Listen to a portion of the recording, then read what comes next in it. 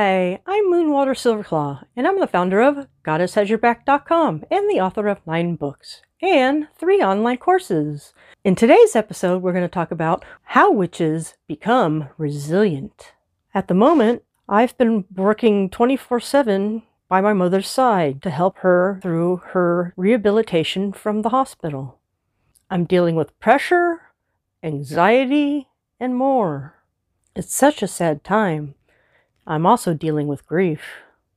So it's important for me, and likely you too, to be resilient.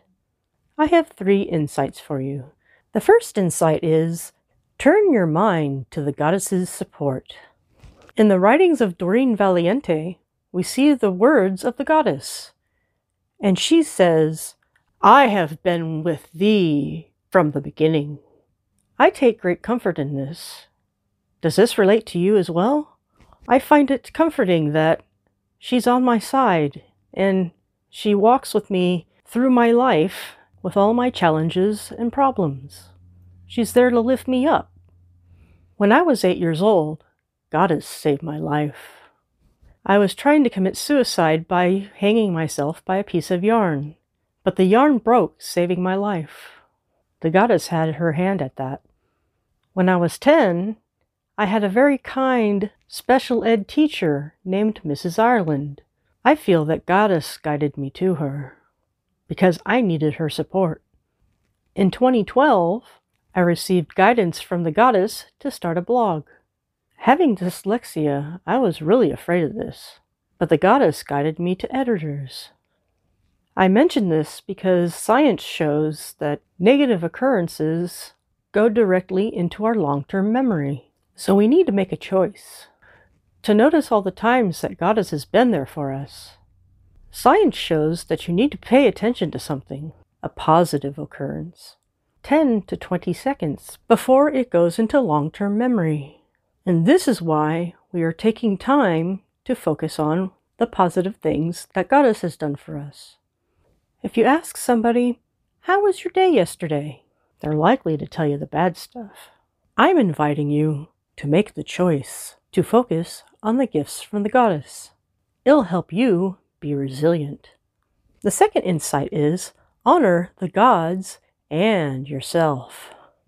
As Wiccans and witches, we honor the gods and we give them offerings and things to show them that we care. But sometimes we need to really think about honoring ourselves too. We could be having a bad day, or we really put a really good effort into something, but it didn't work out. We need to honor ourselves that we did the best we could at the time. The God and Goddess put a spark of their divinity within us, so it's natural to honor it. And now the third insight. Become proud of yourself for self-care. Many people feel that self-care may be selfish. And that's just not true. We need self-care to survive today's troubling situations. Self-care takes effort. This is like a very good investment.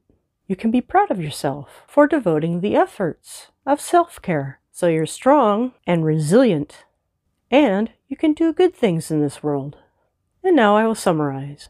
The first insight was, turn your mind to the Goddess's support.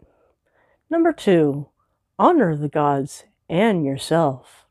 And number 3, become proud of yourself for self-care. I'm Moonwater Silverclaw, and to go further and deeper, you can try one of my 9 books. And for more information, you can go to my websites, GoddessHasYourBack.com and MoonwaterSilverclaw.com. I also have 3 courses on Udemy.com. The first one is Goddess-Style Weight Loss. The second one is Spiritual Solution for Depression Relief. And the third one is Beyond the Law of Attraction to Real Magic. May all these help your journey. Blessed be.